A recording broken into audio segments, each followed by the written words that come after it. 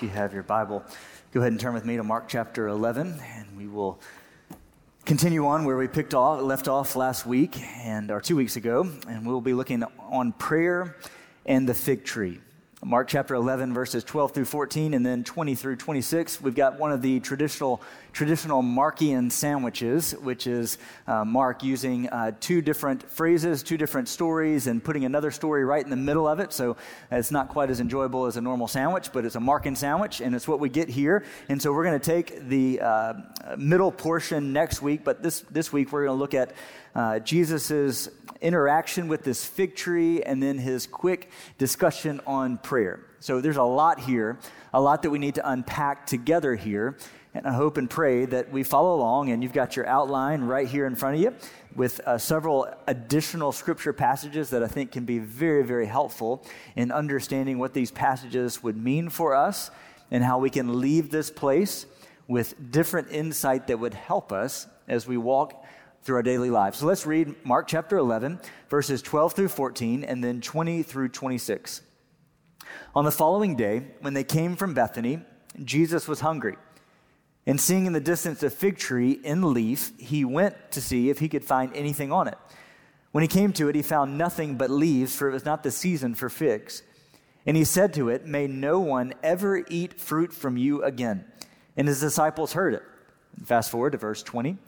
And in the morning they passed by the fig tree, and they saw that it was withered away to its roots. And Peter remembered and said to him, "Rabbi, look, the fig tree that you cursed has withered." And Jesus answered them, "Have faith in God. Truly I say to you, whoever says to this mountain, 'Be taken up and thrown into the sea,' and does not doubt in his heart, but believes that what he says will come to pass, it will be done for him. Therefore, I tell you, whatever you ask in prayer, believe that you have received it, and it will be yours. And whenever you stand praying, forgive if you have anything against anyone, so that your Father also, who is in heaven, may forgive you your trespasses also." Many of your Bibles may omit verse 26, as it's a addition that was not found in the earlier manuscripts, but does fit in the Scripture. It says, "But if you do not forgive, neither will your Father, who is in heaven, forgive your trespasses." Let's pray together as we examine these passages in light of God's word. Lord, we recognize that we need your help.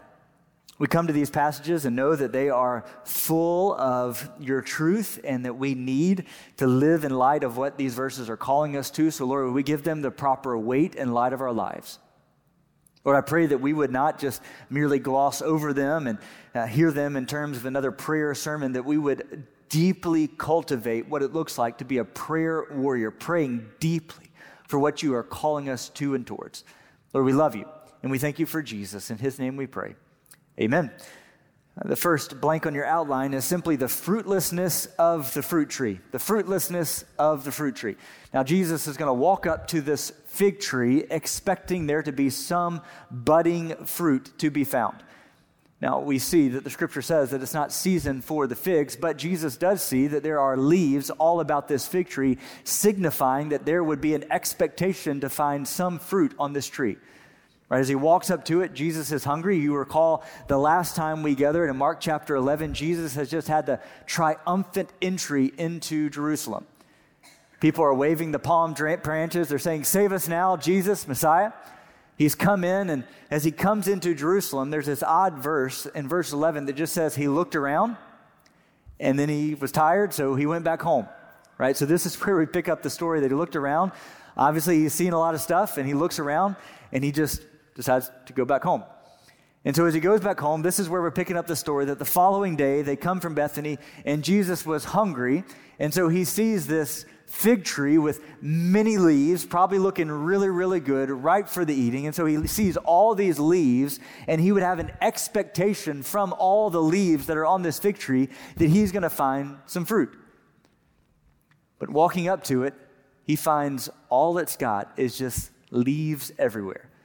Just a whole bunch of leaves and no fruit.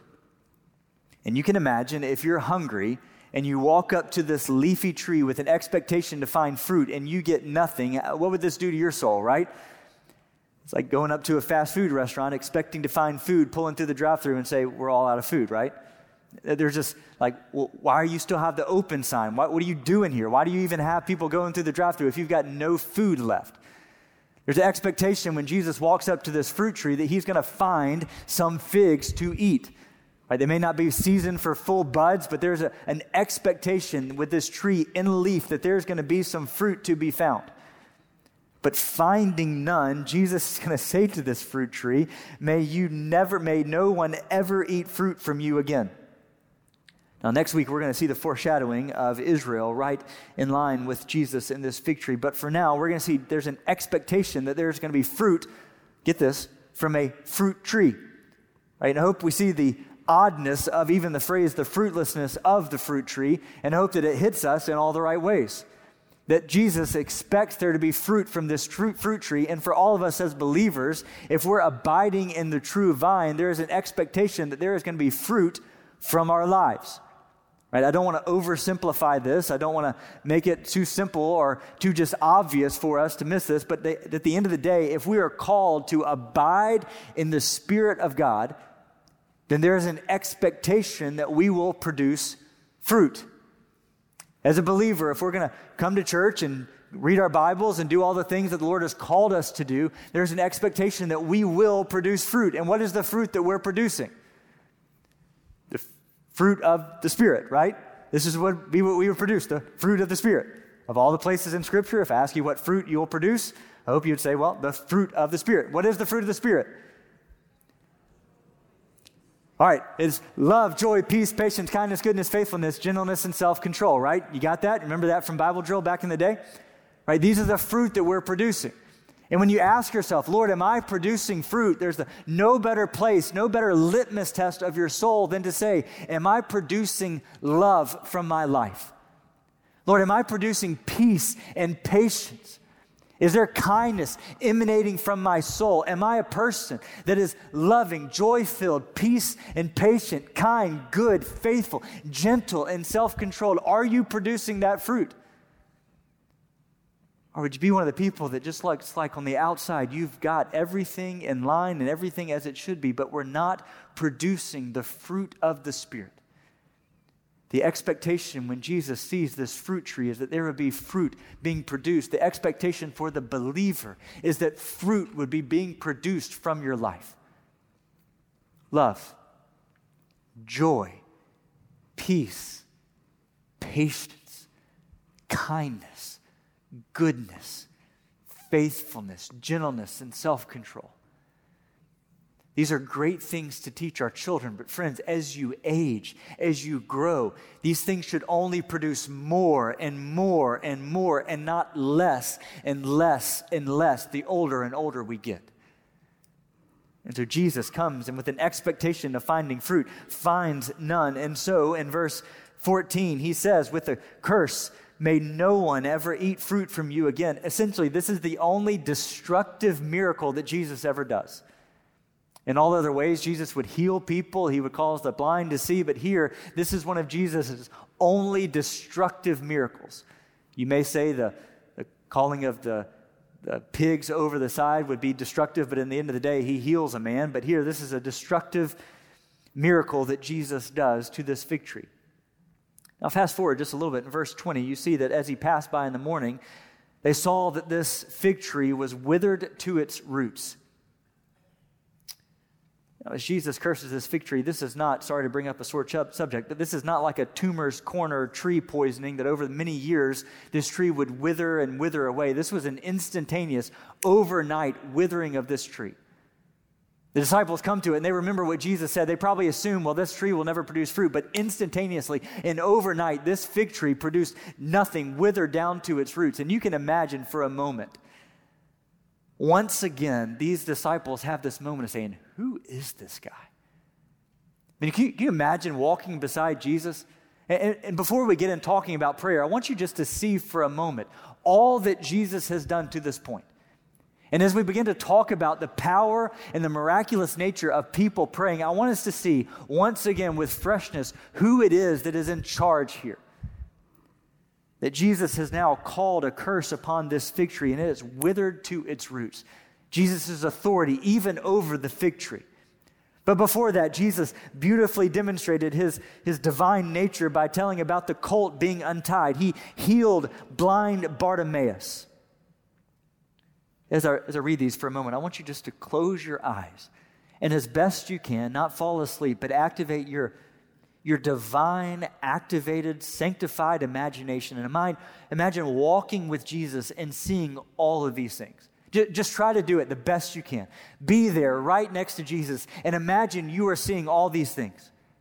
Blind Bartimaeus being healed, the blind man from Bethsaida being healed because Jesus spit on his eyes.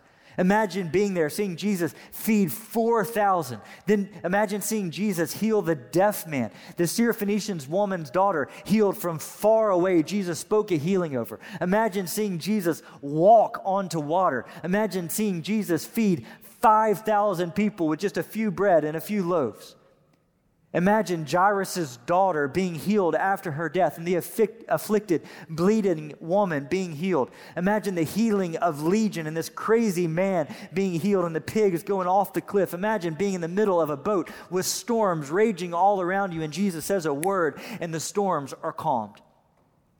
Imagine the withered hand man and in a moment, his hand being strengthened and the muscles being formed instantaneously. Imagine the paralytic man being healed instantaneously and the leper having his spots taken away and the unclean spirit being healed instantaneously and being in the temple when Jesus taught with authority.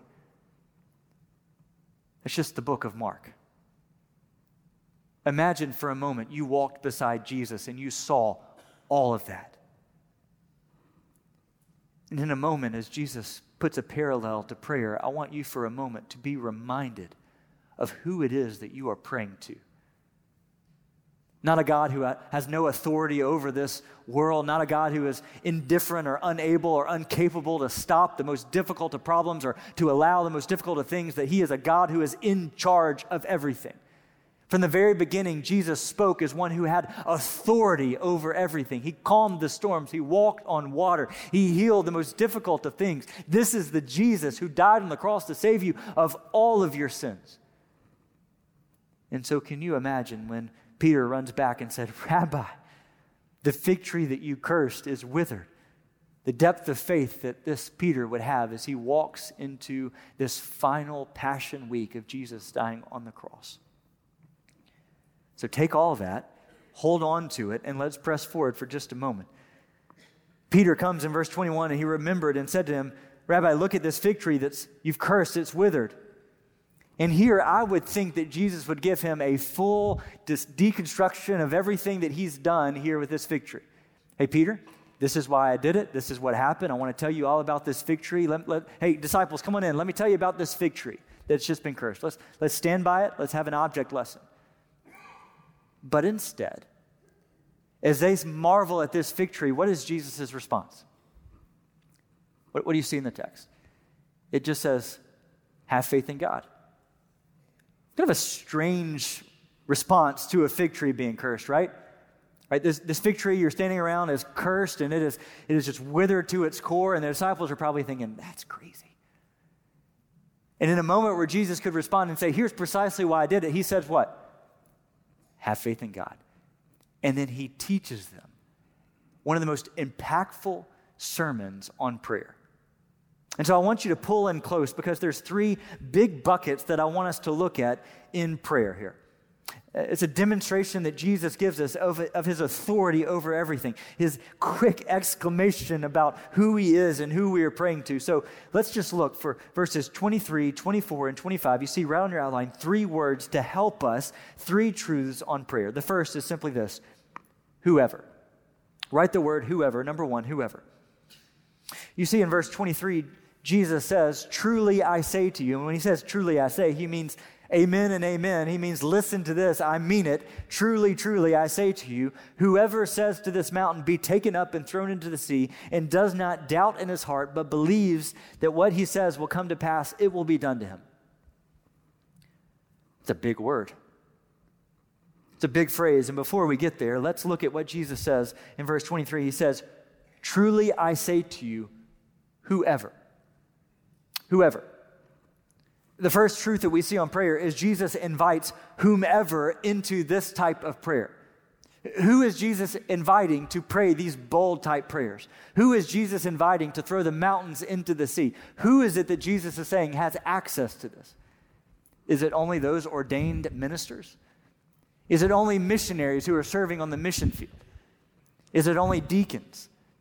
Is it only elders who have lived a good godly life for many, many years and in some final days they have access to this incredible prayer life? Who is it that has access to this type of prayer? It's everyone. It's you and it's me. It's everyone who is called upon the name of the Lord has access to this deep and abiding prayer life. You see in Ephesians chapter 3, verse 12, right there on your outline, in whom we have boldness and access with confidence through our faith in him. Jesus invites all of us into this type of prayer life that would call us to a deep confidence and abiding prayer that would call us to pray these bold prayers. And I may just say for a moment that there may be a part of you that would just say, well, my prayer life doesn't look like this. Or I am struggling in my prayer life to pray with boldness and confidence. Let me just invite you to cultivate this life of prayer. Friends, he has called you and me to pray with boldness for the most difficult and biggest of things in the cosmic places to the smallest of details in our lives. He calls you to have that type of deep and abiding prayer life. Whomever, you and me, sinner, he calls us to pray. There's not a clarification or a caveat saying you don't have access to this, but those who are holy and righteous, they have some different access. No, by the blood of Jesus, we all have access to the throne of grace. So whoever, but let's unpack for a moment whatever. The second blank on your outline is whatever. Verse 23, he says, whoever says to this mountain, any of us, when we are given access to pray these bold prayers, but in verse 24, he says, what therefore I tell you, whatever you ask in prayer, believe that you have received it, and it will be yours. So whoever and whatever you ask. Now, I want to pause right here, and I want to pull back some layers of vulnerability for just a moment. Because at times we read these passages and we pray earnestly and boldly. It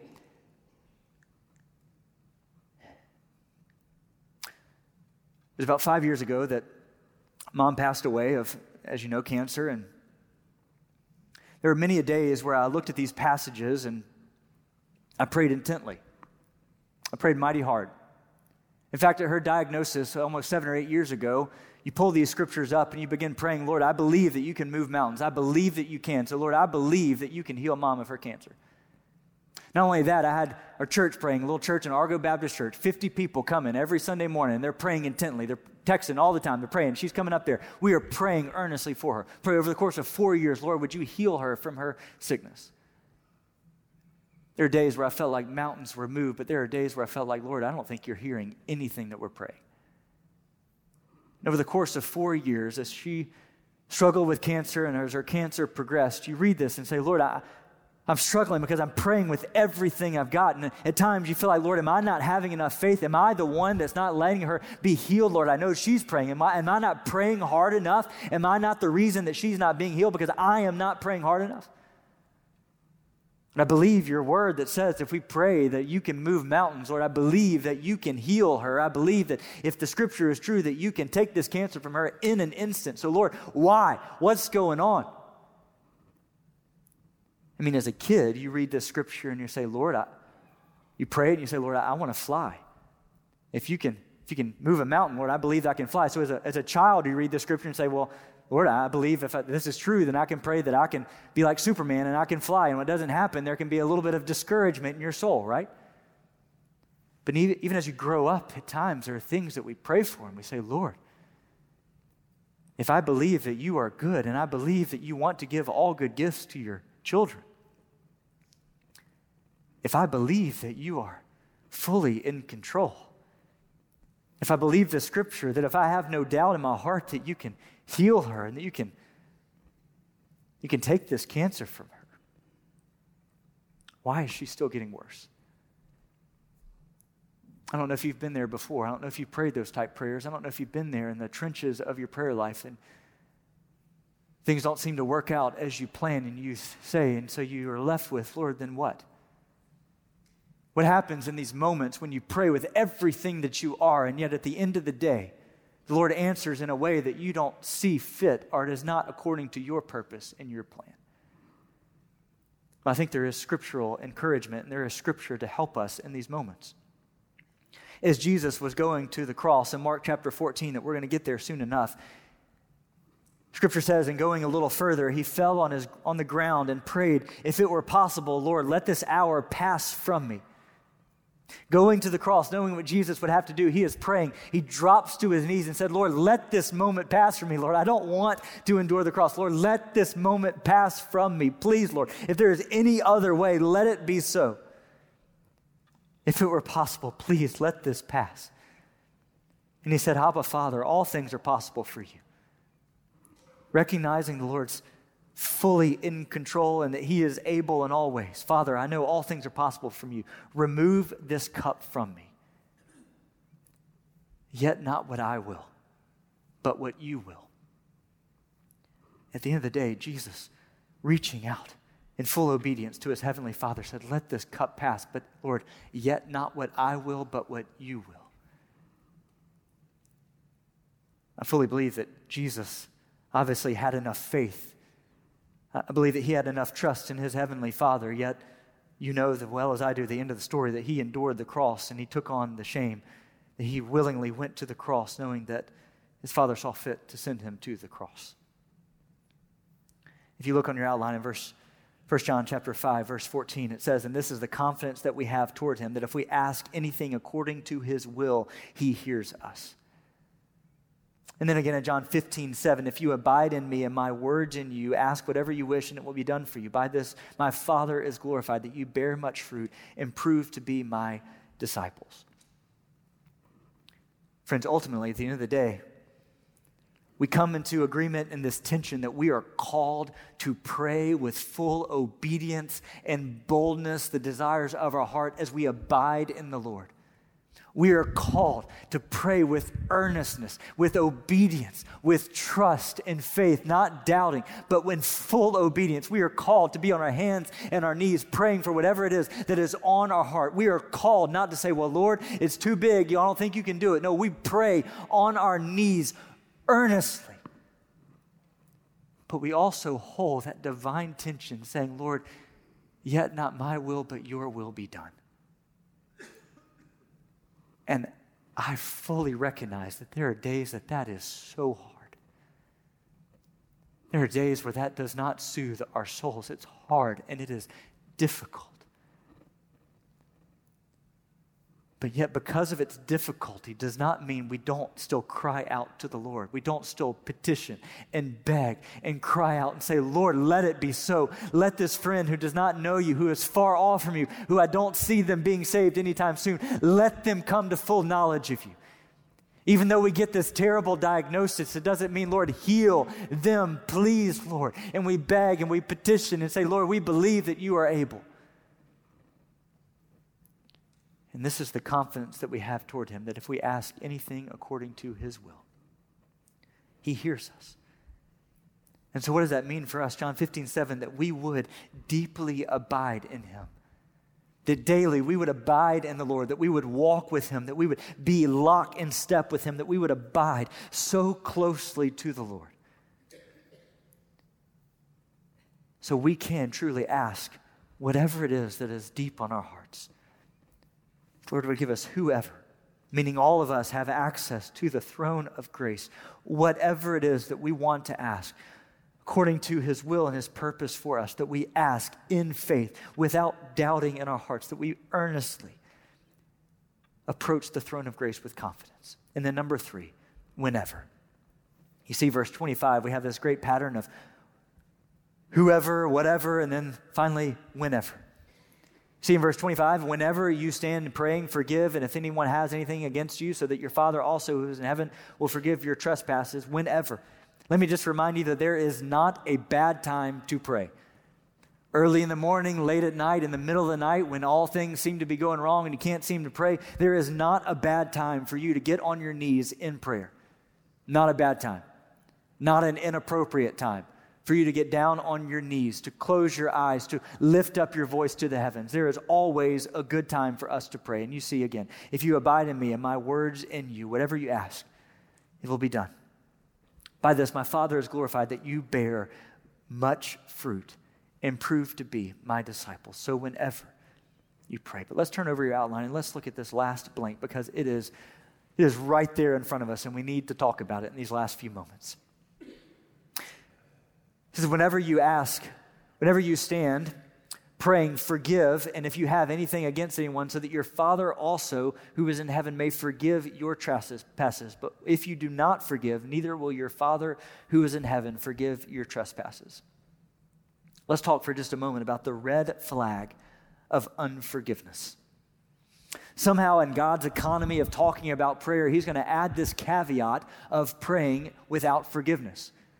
That if we as believers refuse to forgive, how can we expect the Lord to forgive us? If we refuse the opportunity for us as believers to forgive one another, this is a giant red flag in the believer's heart. And I would ask you intently to pray about, do you have people in your life that you are harboring unforgiveness from? See, in Matthew 5:23, as Jesus is calling, and he says, if you have leaving a gift on the altar, if you are making a sacrifice to the Lord, yet you have something against somebody, leave your gift at the altar and go and seek reconciliation. That this is how big forgiveness is. When Brittany and I got married, we lived our first year in a log cabin right off the main road in Auburn. This is my favorite place that Brittany and I have ever lived in the 12 years of our marriage, and I think in the 8 or 9 houses that we have lived in, this log cabin takes the cake. Loved this place. I don't think it could technically be quantified as a 1-bedroom house because I don't think it technically had a bedroom. It had a loft that when you got ready in the mornings, you had to hunch over because the ceiling was a converted attic. But the rent was like $200, so it was awesome. Awesome. Brittany would tell you that this was her least favorite place that we have ever lived, but for me, it was my most favorite. It was this log cabin. It was fantastic. When we turned the power on to the house, I had to meet the power company at the power pole. I don't even know what that means, right?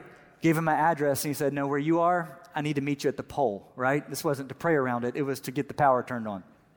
This was how cool it was. But one of the cool things about this house was that we did not have garbage service at the house. That's why rent was $200, right? We didn't have garbage service to the house, so every few days I had to take our trash to the dump, which conveniently was right down the street from the house, right? Looking for our house, just go by the dump, a few more houses down, and we're right there, right? Again, $200 a month. It's one of the perks. You're downstream from the dump.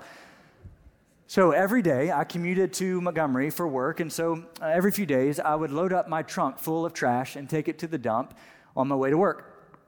About once a month, I would forget the trash in the back of the car, head on to Montgomery. Pull into Montgomery, and several hours in working, and then the end of the day would come, and I would open the door to get back in the car, and that trash had been baking in the hot sun all 8 hours and was ripe for terror, whatever it was. I don't know. It was just smelled terrible. Open the door, and this car just smelled horrible. So you get in, open the door, and have to drive the 50 minutes back to Auburn to dump the trash at the city dump. Windows down, everything inside the car seems well, but on the inside, this car smelled rank. I can tell you, as you look at the ideal of unforgiveness, many of you are harboring a massive load of trash in your life, just refusing to take it out. Driving back the 50 minutes to Auburn was hard to think, hard to see, hard to do anything with that nastiness rank in the back of the car. And for many of us, friends, we are harboring unforgiveness in our souls, making it difficult for us to do anything of spiritual value. It's hard for us to pray. It's hard for us to give. It's hard for us to go because we're holding on to the weight of unforgiveness in our soul. So much so that Jesus would say, if you are praying, if you are praising, if you are giving, and you are harboring unforgiveness in your soul, leave it and go to the person immediately and seek reconciliation. In the same way, Jesus would say in verse 26, if you do not forgive, neither will your Father who is in heaven forgive you. Our scripture memory many months ago was Ephesians 4:32, be kind to one another, tenderhearted, forgiving one another as God in Christ forgave you.